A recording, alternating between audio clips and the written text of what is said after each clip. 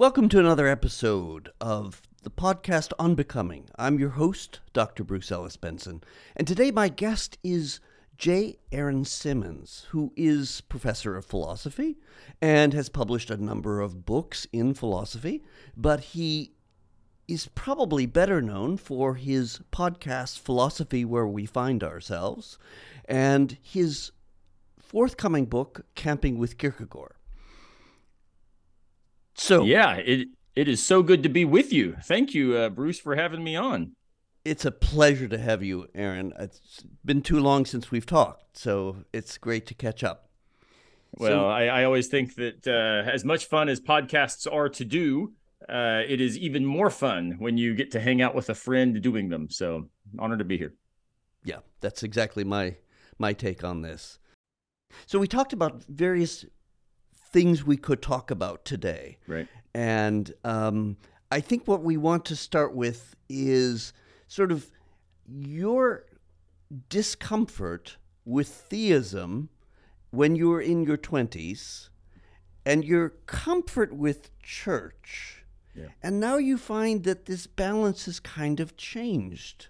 Would you like to elaborate on that at all? Yeah, it's something that actually occurred to me fairly recently. I had a student talking to me, and she was asking me, about questions she was wrestling with and talking about how hard, certain things were. And she just wasn't sure what she believed in this and that, and had grown up in the church and, identified as Christian. And in talking to her, sometimes you'll be saying things out loud. And I feel this way when I'm speaking and also when I'm writing. You sort of write and you're like, oh, shoot, I do think that, don't I? Because you're almost reading what you've said. And in talking to her, I made the claim in my 20s, the questions I had about Christianity, about religion, were really at the register of belief. They were, what do I hold to be true?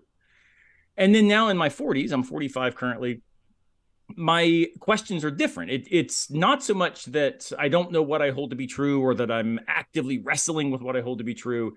It's that I'm pretty sure where I stand on stuff. Now, I recognize I could be wrong. There's always other options. It's always, of course, moving and shifting. But it's less, we might say, an epistemic issue about belief and more a practice issue about how church works for me. So in my 20s, going to church was easy. I just wrestled some with, what do I believe? Do I actually think what the pastor says is true? Is this in fact right? What about the problem of evil? Mm-hmm. And this makes sense because I was just getting into philosophy. I then started graduate school. So I was playing drums professionally at churches, doing all kinds of gigs, doing Christian ministry and music. And that was easy for me. It was then I would, go home and read Nietzsche or Kierkegaard or Freud or whoever and wrestle with these ideas. Well, how can a good God be all powerful and yet there be suffering? Well, what do I make of this and this? Now, I've spent 20 years wrestling with those questions. And it's not that they're not questions. It's just they don't keep me up at night anymore. Right? I kind of feel like I stand where I stand and I've got reasons for it. And you know what? I hope that my views are correct.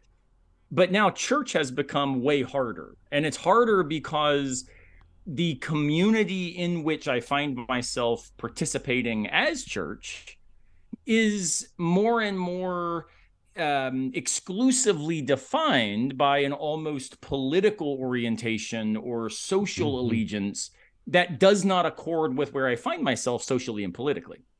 And so, to kind of cut to the chase on this, I am still a Pentecostal Christian, but I'm also a very left-leaning, progressive postmodernist. And it's that weird intersection that makes the participatory actions of being around a community that assumes Christian theism plays out as a very conservative manifestation of social life. That's where my tension now lies. And so it might be a shift in my epistemology, but the way I think I would describe it is it's a shift in where the rough ground is. Wittgenstein, the philosopher, talked about, getting back to the rough ground where our language and our practices really kind of, rub against each other. And when I was, 20, 21, 22, the rough ground was the things that I thought I held to be true, but there were all these good objections. Now, it's well, I stand where I stand on purpose, and I understand the difficulties and this and that. But the rough ground is, how do I identify with a community with whom I disagree more often than not about how to live? And that's the tension that I find myself trying to navigate on the other side of COVID, on the other side of the Trumpist takeover of white evangelicalism in America, the kind of increasing fundamentalism that tends to inhabit a lot of evangelical spaces. So now I identify as Pentecostal. I don't identify as evangelical anymore because of these social shifts. But it's something that I'm actively thinking through and living through, and trying to figure out, well, how do I still raise my son in church? Well, I think I do, right? So I actually don't wrestle as much with like taking him to youth group, because I want him to have these experiences and it be part of his embodied history and understand what was true in the piety of his mother and I and our grandparents and on and on. But there's a lot of, you might say, conversations on the backside, the ride home from youth group. Hey, what y'all talk about? Not deprogramming, but making sure he sees questions where they might have put periods, right? And allowing him maybe to live in that play, that things are not as obvious as we might think, and that's not a challenge to our faith, though it might be a wrinkle in how we are part of this community. So I don't know if that lays it out well enough for the listener, but that's kind of how I'm experiencing it. That makes perfect sense to me. And do you see any kind of resolution to this, or do you just see this as kind of like where you're going to be for at least the conceivable future? Well, I mean, that's a really good question. The way it's playing out for me is, I used to, I was a professional drummer. I'm still okay at it. And so before COVID was, playing drums a lot. My wife is a singer. She was on stage singing, doing the worship music and stuff. And about a year ago, when, of course, things had kind of returned to quasi-normal, people were back in church in person, masks were coming off, all, vaccines were widely available. And my pastor reached out to me, who is a good friend of mine. He's a little bit younger than me, which also creates an interesting dynamic about how we think about these things.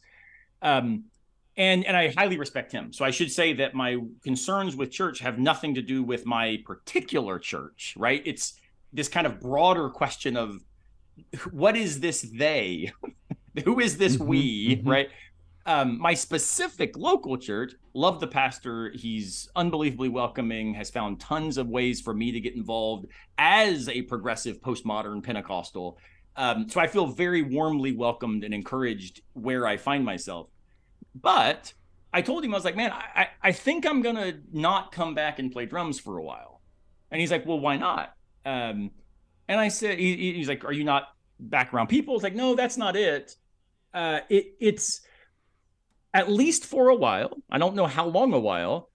And this will sound so arrogant, but maybe I can explain it to moderate the arrogance. I said, I've decided that for foreseeable future, I don't want to be on stage in churches without having the microphone. And what I mean by that, of course, again, it sounds really cocky, like only me and the microphone. But what I mean is, if I can be sure that the content that my embodied presence is tacitly approving is content that I see doing the work, not of deconstructing the faith of these people, but interrupting the hegemony and the obviousness of this faith being confused with a particular political orientation, then I'm fine, because I still identify in this space. I'm still part of this we. I still affirm the way of Christ as the way of the life I'm trying to lead. But I don't want to be on stage playing drums and the theology of a particular song, say, be presented and misunderstood as affirming a kind of radical individualism that sadly for too many audiences today gets picked up as somehow supporting Second Amendment rights and let's all go tote guns. It's like, yeah, you know what? I, I can't say yes to this, even if it's just me laying down a 4 on the floor with a strong backbeat. I need to just be really careful about my embodied tacit affirmation. And his response was, man, that makes tons of sense. We'd love to have you back on stage anytime you want to do it. Let me know. Of course, you're back on. But I get it, and take as much time as you need. And so that's, I think, where I'm at, is not, this is a permanent thing. I don't know what the future holds. Again, I'm in America, the United States, and I don't know what the future holds for the broadly, and the words fail, maybe traditionally evangelical spaces, right? So again, I don't want to say evangelical, they don't identify that way, but these are spaces that have traditionally been understood as that. I don't know where they're going. And I'm not sure how this is going to play out. I'm not sure if United States is heading for further division, increasingly violent division, or is it headed for the awareness where we all kind of realize, man, we can disagree about important stuff, but those disagreements need not play out as assumptions about the eternal salvation of the other or the personhood or dignity or rights of the other.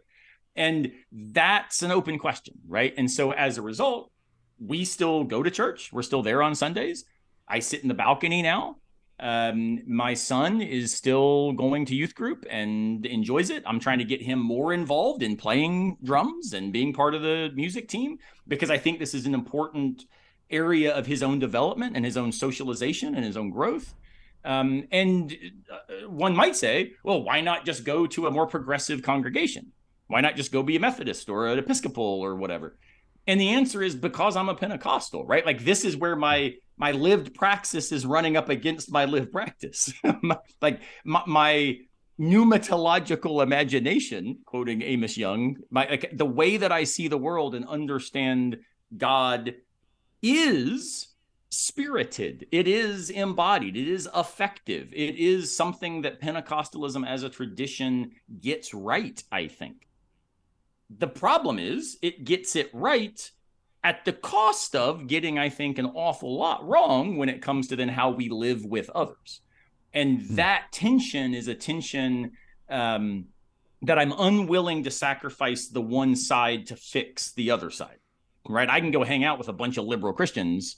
The problem is I would not be raising my son in the context of the affective, embodied spiritual reality that defines 4 generations of his predecessors, right? And that matters to me. I want that to be true for him.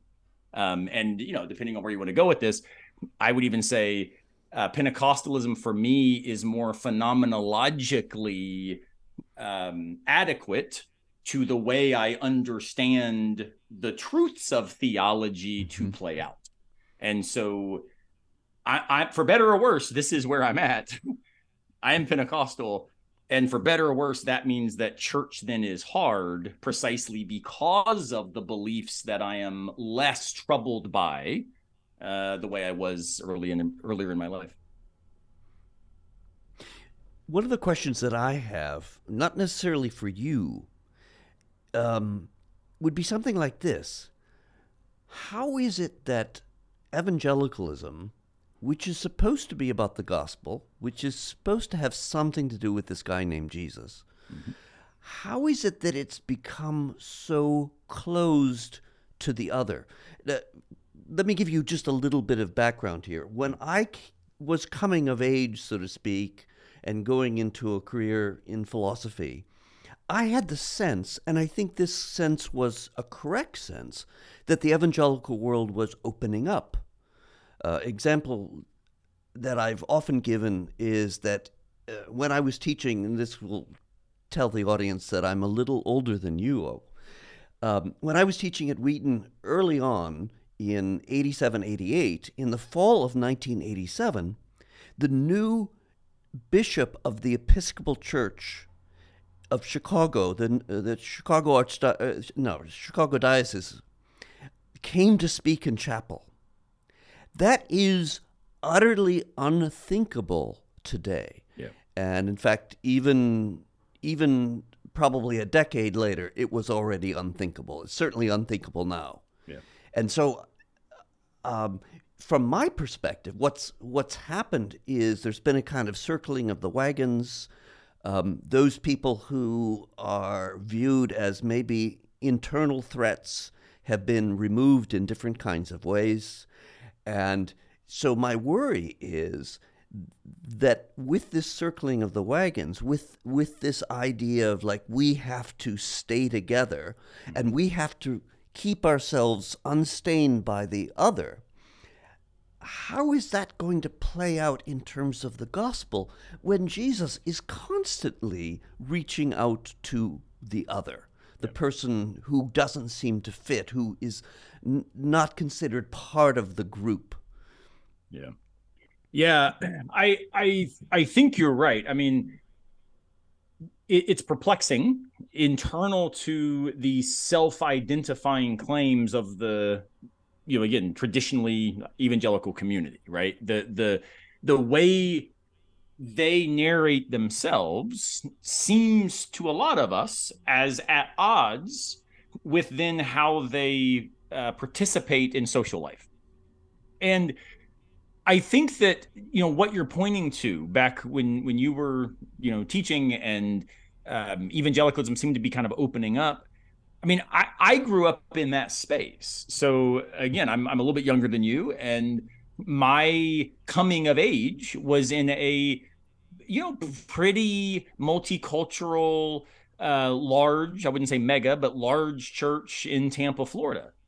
And so I never remember my childhood and teenage years before I went to college. I don't ever remember that being defined by anything other than a kind of lived hospitality to the other, right?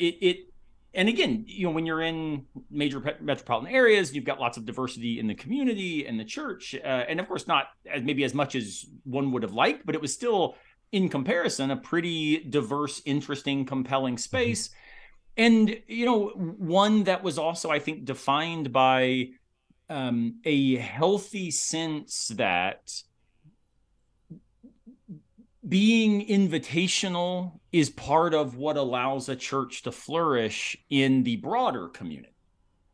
And Right. so, that model of church growth, that model, again, I'm thinking here kind of the 90s, late 80s and 90s, was something that it makes sense that you would have seen people like Ron Sider and Jim Wallace and others kind of beginning to emerge coordinate with that, right? You'd had the Jesus movement 20 years before this that had sort of really ruptured and wrecked any kind of narrowness and closed-mindedness within these communities, coming out of the kind of neo-evangelicalism that was already a sort of invitational space compared to the former fundamentalists. So right.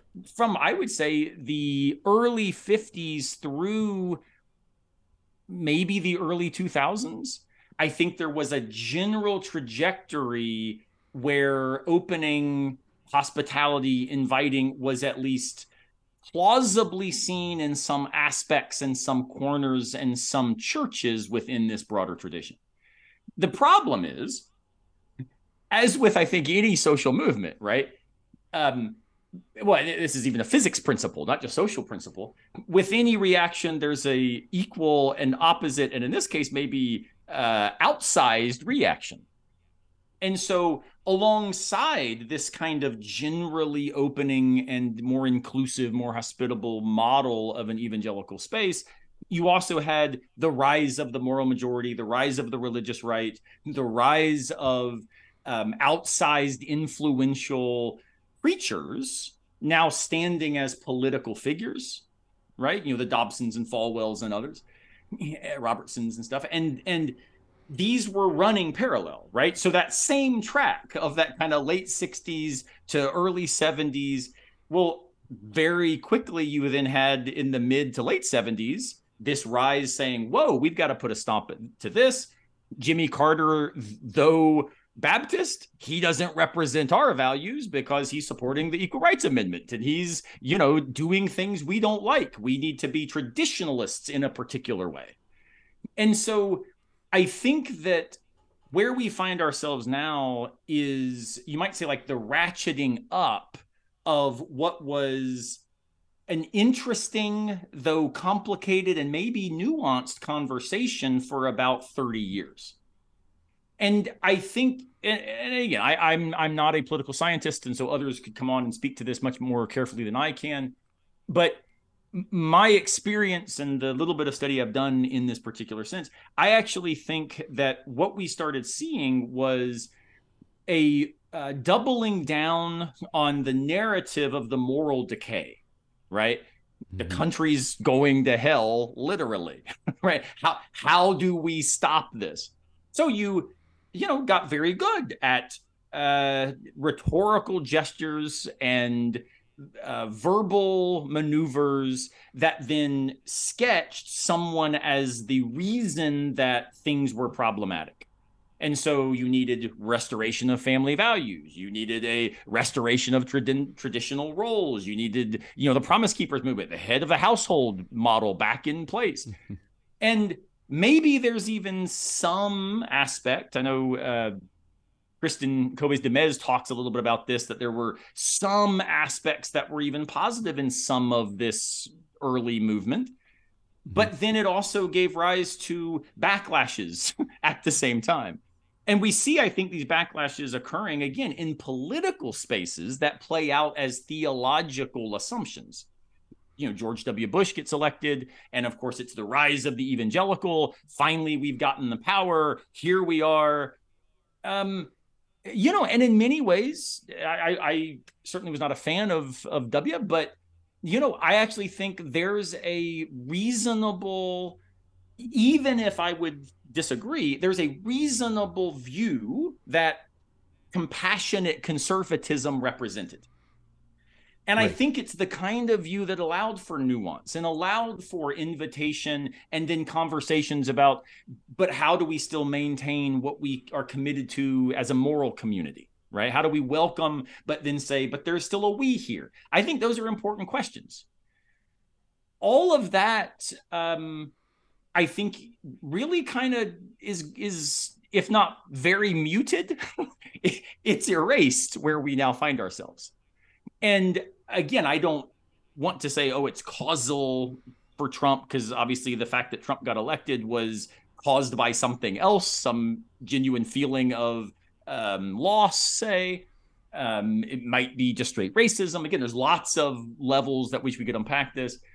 But what I see different now from the churches of my youth is, it's not that, back then it was like there was there was still a conservative set of assumptions, right? Of course. But there was a tacit attempt at least to then say, hey, but come on in, we'll talk about, we'll figure this out. Now there's almost a sign at the door, as it were. This is who we are, and if you don't like it, not only are you going to hell, but you're also an enemy of our country. You're also anti-American. You're also morally flawed. And that's the spot that I really wrestle with. And so for me, where this really came to a head was during COVID, because I watched what I describe often as, the hanging curveball over the moral plate. Like, how could we possibly strike out when all we were asked to do was not kill each other by being egoists? A lower bar you could not set for moral life. And yet, wow, we just kept striking out. Again, we traditional evangelical communities. And we did it by narrating things like religious freedom as under attack. We narrated as hoaxes and conspiracy theories that were actually preventing us from being, of service to our God. And watching all this, I just kept thinking, wow, those passages in the Minor Prophets especially in Amos, where we see the prophets, step up and say, "Thus saith the Lord, I'm kind of sick of your religious, meanderings and your festivals and the worship songs that do nothing to care about others. Mm-hmm. What do I want?" asks God. "I want justice." Like, freaking love each other. Stop being this way. And of course, at one level, we could even say, though Christian ethics is complicated into a whole academic field, at the end of the day, all vice in the Christian tradition reduces to a kind of egoism. I mean, that's the great vice, according to Christianity, is egoism. And what is it we saw? We saw, pastors flaunting this egoistic sense of, dang it, it's my right, it's my ability, I've got to, you can't tell me what to do. And all that we were saying was, hey, how about you not do as stupid a thing as risking the lives of other people, especially the most vulnerable people, the immunocompromised, the elderly, the weak, the poor. And what did traditional evangelicals say? Again, not all, there's plenty of exceptions, but it's again this kind of general movement that worries me. Basically they said, nah, we're good, let them die. And I don't think that like lots of individuals were saying this, right? But as this kind of anonymous mass movement, it's hard not to hear that as what was said. And, for me, I just think, man, I don't know what it looks like to continue being part of a we that isn't interested in always, at every minute, in every way, trying to leave the 99 to find the one. At one level, you could say the model of Christ was a radical refusal of strong fences around the we, and instead a persistent commitment to finding them, whoever they might be, the tax collectors, the prostitutes, it doesn't matter who they are.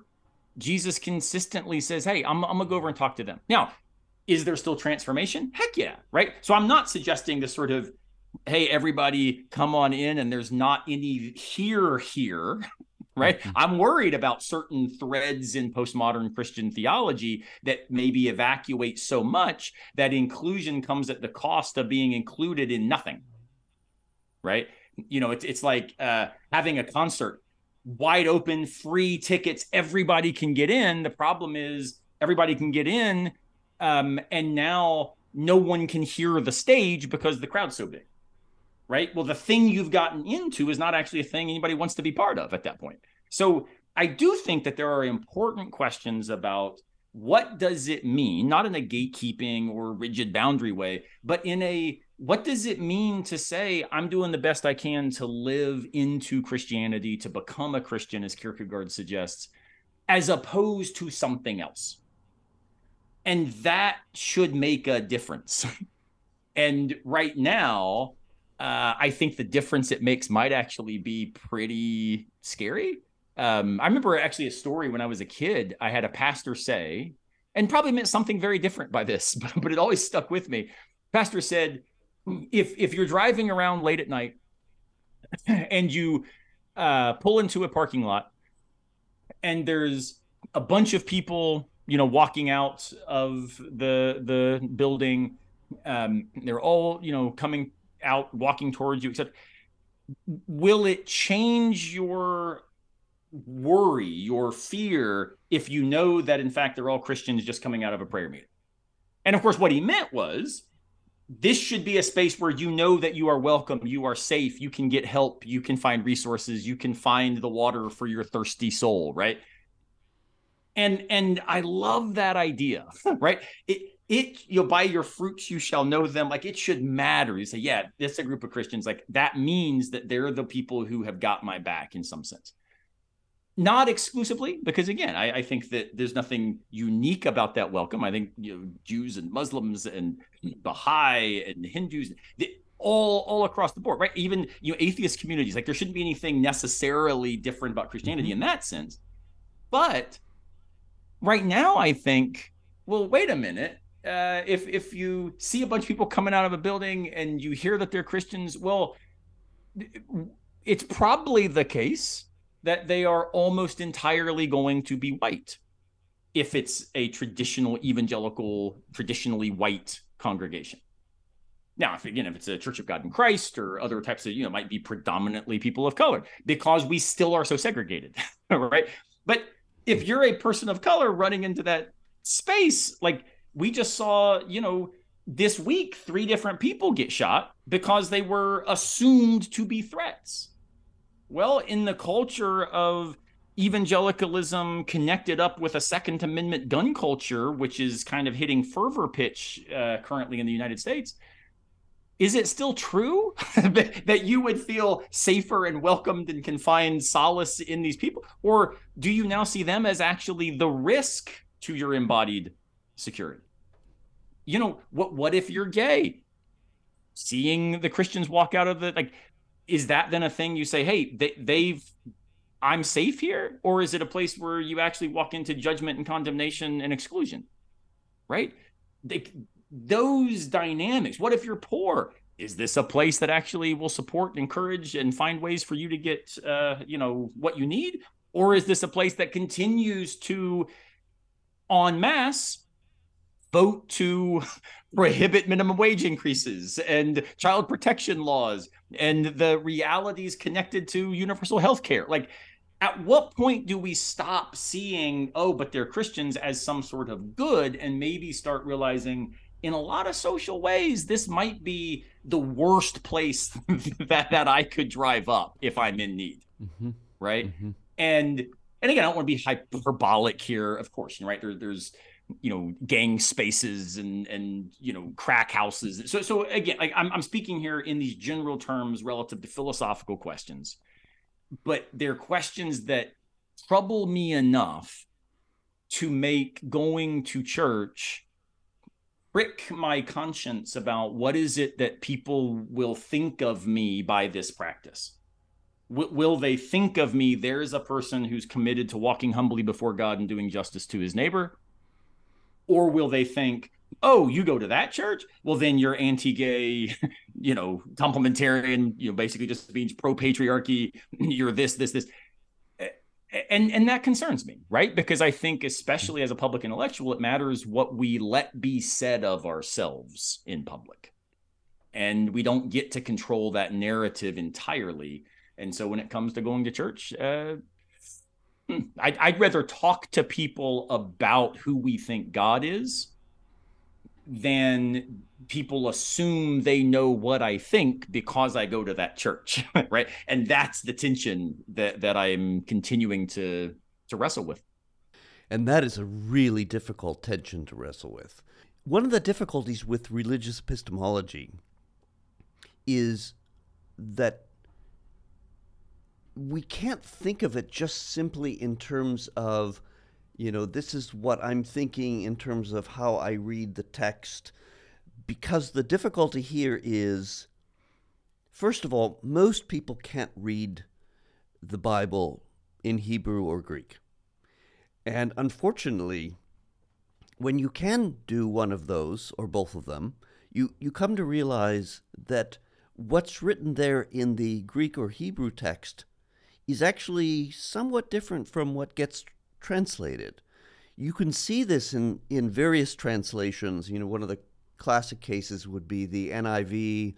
There's this thing, I think it's in Leviticus, where it says, if someone strikes a woman so that she has a miscarriage, the text actually says something like the text says something like he should pay a fine. The NIV says he should be killed.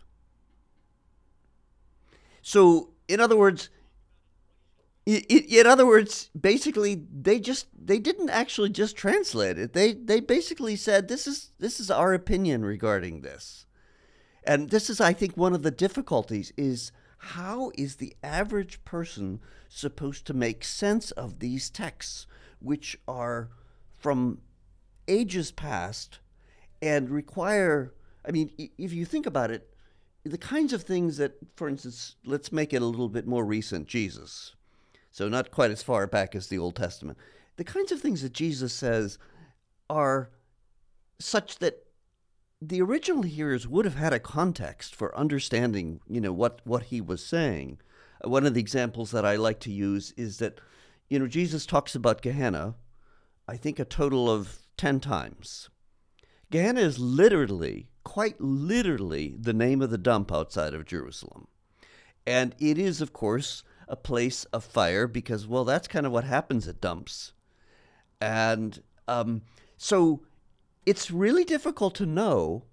I'm not saying that there is no reason for Christians to hold a doctrine of hell, but it's really difficult to know what in the world Jesus is talking about here. It sounds like he's talking about the dump. And of course, if it's the dump, you could get yourself out of the dump. In other words, the dump isn't going to be a source of everlasting punishment because you could just decide, hey, I don't want to be in the dump anymore. I want to go back to town.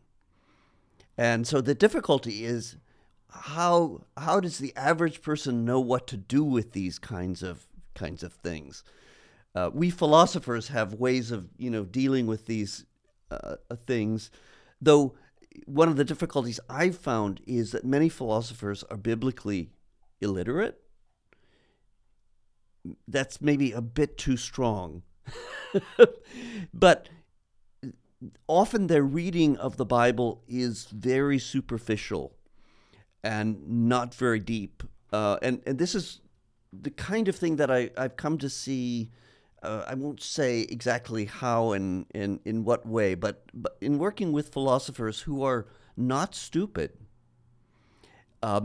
watching them read texts from the Bible in ways that are just remarkably simplistic, one is sort of astounded by this.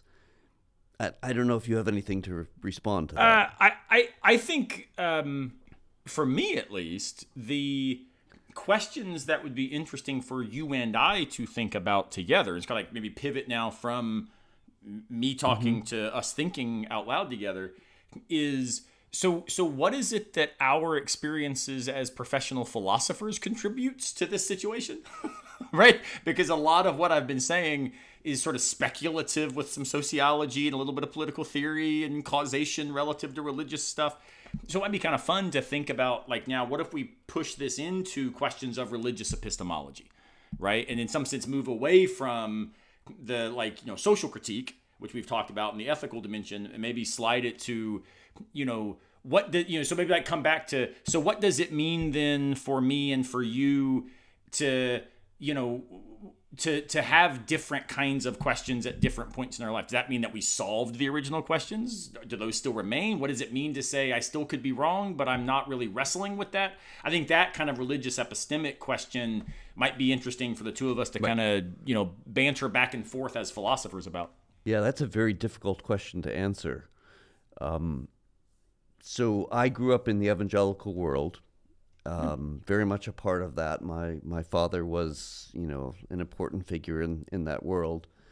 And I wanted very much to stay a part of that world. I think actually I bent over backwards to try and be a part of that world. And eventually I was in effect told that I wasn't part of that world. Which is odd because, some of the people who were telling me I wasn't part of that world were from my perspective, relative newcomers to that world. So who are they to be telling me that I'm not part of that world? But that is, I think, a problem. If basically you are dismissed, you are basically told, you're other, and we don't want to listen to you, then in fact, there's not a whole lot you can do about that. Yeah. No, I think this is important. I mean, so, we were talking about this shift in traditional evangelicalism from what seemed like an opening, seemed like a more hospitable approach, to a what I perceive as more narrow, more exclusive, more exclusionary. And a way of framing this is as a awareness of the hermeneutic task of reading, right? And so what you're hitting on with the complexities of religious epistemology, especially as concerns the task of receiving truth that is ostensibly revealed, distinctive in, even if not unique, it's distinctive, right? And some may say unique within human history. This word of God, well, but the word of God is, of course, in a natural language, right? It's in Hebrew and Greek and, Aramaic. And then now when we receive it, often in, Latin or in English or in French or German, like what it is we do when we talk about the word of God is often act like there's no hermeneutic filters between us and the text. But part of what's so cool, I think, about the sort of philosophy that you and I do, broadly construed postmodern or deconstructive phenomenological philosophy, is that it recognizes that reading is not just a task of interpreting books, but it actually implicates us in what we were talking about, the task of relating to others, because reading becomes an act of moral engagement with some interpretive possibility. That might be a page of a book. It might be a passage from the Bible. It also might be, how do I understand what I see in front of me? If I see a plume of smoke in front of me driving down the road, well, maybe I should push the brakes a little bit, right? I'm interpreting this text. If I see a tornado in my rearview mirror, I'm going to need to probably drive a little faster. Like all the things that we do that allow us to navigate the world are hermeneutically or interpretively laden. And yet, for some reason, we think that the Bible in particular can be taken up as naively presented without any need of that work, right? But then we can realize, but there's linguistic issues, as you point out, right? I'm one of those who does not have Hebrew and Greek at the level where I wish it were to read these texts in the original. I can't even do it, right? And not just linguistic, it's also social, right? What reading community have we been raised in such that our assumptions and expectations have already been shaped relative to a passage? And, it really makes a difference if you were raised in conservative Catholic church, or you were raised in a liberal Episcopal church, or you were raised in a PCA or PCUSA. I mean, these different communities, these different denominations, we as philosophers can say, well, they are different interpretive and discursive practices that shape who they are. And so one of the things that I find especially troubling about the traditional evangelical closure to what we saw as this maybe promising moment of hospitality that emerged, 20 years ago, I think that with that closure has come now a doubling down on the interpretive clarity with which their readings then are just the case. And so we've got a leveling of two very different issues, right? One is moral, one is textual, say, that actually become like built on top of each other. I'm not sure which one, is the foundation and which one is the secondary, but how we read, how we make sense of, how we understand shapes how we then live, how we engage, how we speak, and how we act. And vice versa. How I have been trained to speak affects how then I read and what I read and why I read. I mean, think about it like in the terms of accents. I have a student from Africa, and he was giving a presentation yesterday. And I was just sort of almost entranced by how beautiful his African accent was in English. And then the very next group got up, and one of my students is British. And then after that, I had a student who was from Ireland, and all these different accents. And then, of course, my goodness, I've got 30 students in the class who have different kinds of Southern or Northeastern or Midwestern accents. But the point is, like, there was never a moment where they thought, all right, I've hit the age of accountability, as we traditional evangelicals might say. Do I accept the accent by which I have been living, or will I reject it? Like, it's not a choice. You find yourself already speaking that way because the language was learned and processed, and then your body was actually shaped. Your vocal cords adjusted relative to how it is you heard others saying syllables, right? Why would we expect something different when it comes to how we read the Bible together? And then the obviousness with which we assume our way is the only thing we could do, right? There are better and worse interpretations, but notice the better and worse have to be articulated within some shared commitment to the standard and criterion by which you're even judging that value. And I think that we somehow live in a space where we tend to act like, and Christian nationalism sadly does say this stuff. Oh, well, if your accent sounds, Hispanic, or if it sounds like you're from this part of the world, or God forbid it, gives away maybe an ethnicity that would be associated with a different religious tradition or whatever, we tend to think, oh, danger, problem, wrong, right? But notice that's actually a hermeneutic rejection that plays out as a social exclusion. But my goodness, how naive could we be to think that I speak without an accent, right? That doesn't make any sense to anyone from anywhere else because I'm the one who has the accent. So being aware of the fact that I will always perceive my way of making sense of things as just obviously the case. That's the level at which I think what you're calling simplistic readings of Scripture show up. Yes, because I think it's rooted in communities of practice that have actually made it difficult to see our practices as already communitarian, right? They're already invested in the very thing about which we speak. And that tension is one that I think is hard to get people to see, but it turns out it's a really, really basic awareness.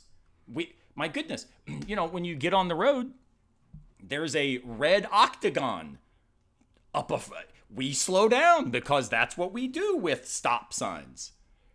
But the contingency of that is staggering, right? We could have had blue diamonds mean slow down.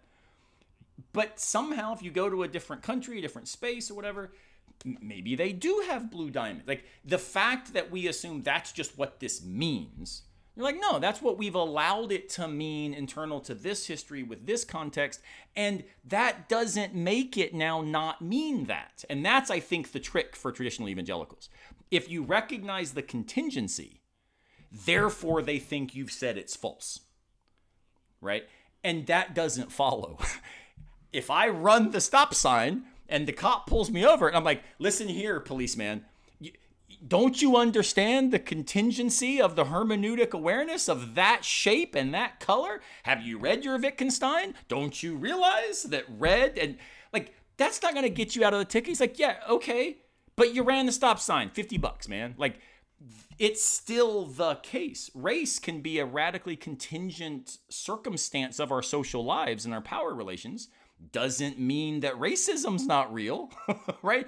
So contingency doesn't mean no truth.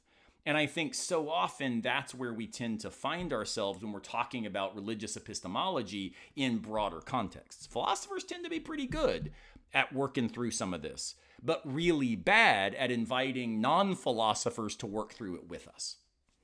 What I loved about his work, and again, disagree with tons of it, but I loved how honest he was about the fact that we philosophers are just doing one more version of what humans could do with their time.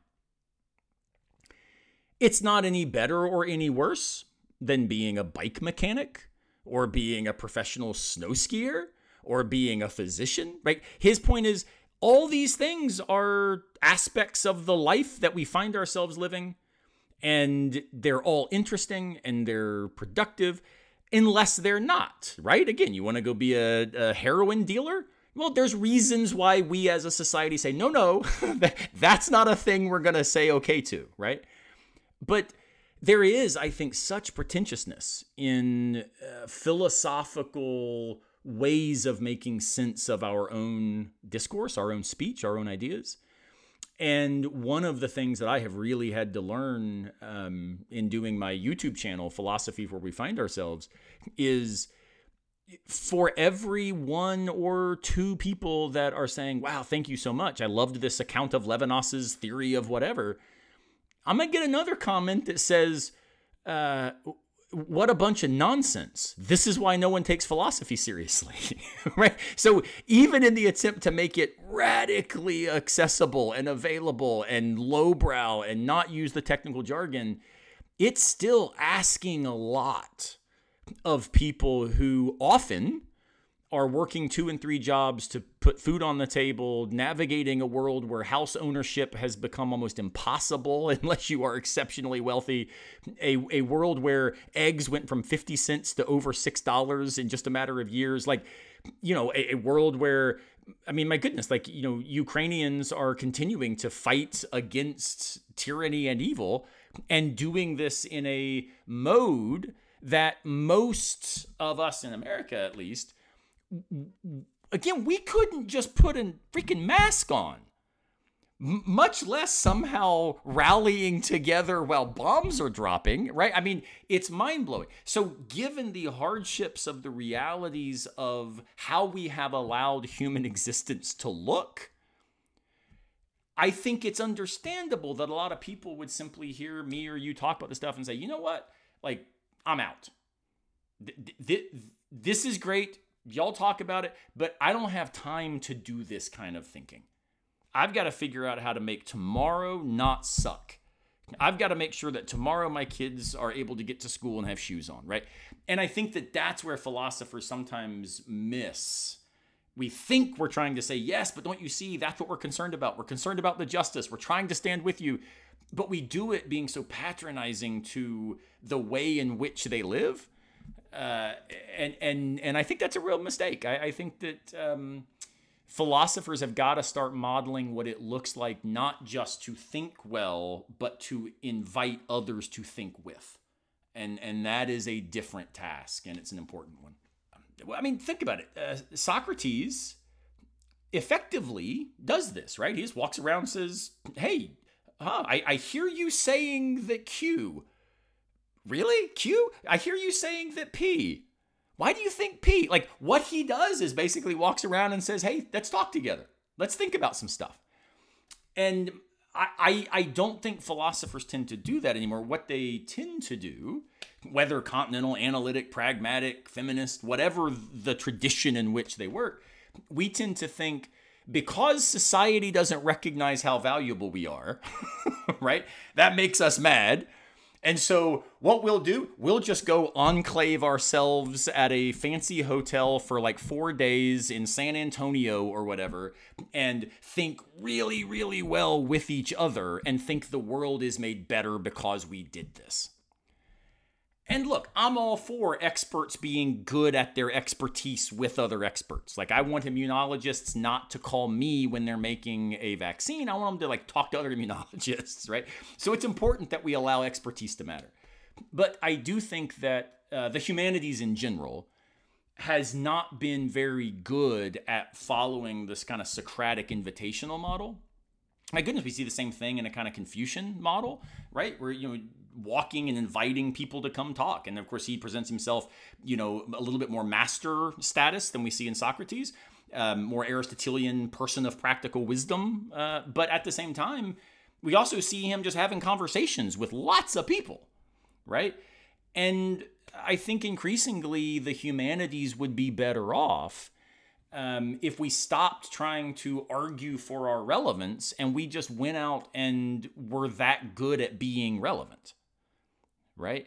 And I don't think that being good at being relevant means that you acquiesce to the value theories in play in society and that you sell out to the capitalist model of worth and the reason you go to college is just to get a job. No, I actually think what we should do is be participants in public discourse in ways that refuse to allow the extremists, the conspiracy theorists, the antagonists to carry the day. And all the data on group polarization shows that if you have a group of like-minded people, there will be a range of views on offer among that community, right? So let's say all of us get together, we're all car aficionados. And some of us think electric cars are the future. Some of us think, no, we've got to go back to naturally aspirated V8s, right? There's some people think motorcycles are in fact really better than cars. Other people say, no, we need off-road vehicles. That's where the future. There's a range, but they're all connected by some affinity, some shared commitment, which is why the we makes sense. Well, what if you start saying, we're not letting those motorcycle people here? They're not even car people. They're just posers. Right? Kick them out. We're not going to allow those truck folk. Suddenly you're narrowing the community of affinity, and it turns out that the community will move always toward the most extreme view of the people within it if there are not a range of views on offer. So the more we narrow the perspective, the more extreme the perspective will become, and the more dangerous and risky the behavior of now that extreme group. Because they now are genuinely terrified of the other. And so back to, why did evangelicals stop caring about the other? Well, I actually think lots of it's rooted in just the social psychology of how group polarization works. When you've got a bunch of, let's say, self-identifying progressives who will not let a conservative be in that room, and you've got a bunch of conservatives who say, don't let the progressive in there, ruining the country. Now the conservatives and the progressives will become more radicalized internal to their community. And then the moderate progressives will be seen as the posers who've got to be kicked out. The more moderate conservative will be seen as rhinos and kick them out. And so you end up with a increasingly reckless set of options. And the problem is we all want to fit somewhere, right? This is natural human psychology. And the only options are all now extreme, dangerous options because they force us then to reject not just as wrong, but as enemy those with whom we disagree. And so that's where I think philosophers, sadly, have, and again, humanities in general, have given fuel to that fire by being so angry and so furious and so dismissive of those with whom they disagree socially, instead of saying, hey, we've got to find a way somehow to be in this space and think together, even though part of what that looks like is me really believing you are wrong about this. Right? And that's the thing we just can't handle. We want to be surrounded by people who think we're right all the time.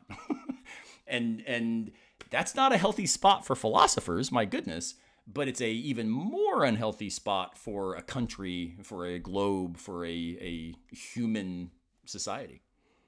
Well, I'm very glad, Aaron, that you are there in that space, even if certain other people can't be in that space. And it's been a delight to talk to you. Thank you so much for being on the podcast, and I hope you'll be back again. Well, Bruce, my honor. I love you, man, and thanks for what you're doing. I think it's important, and you're making the world better.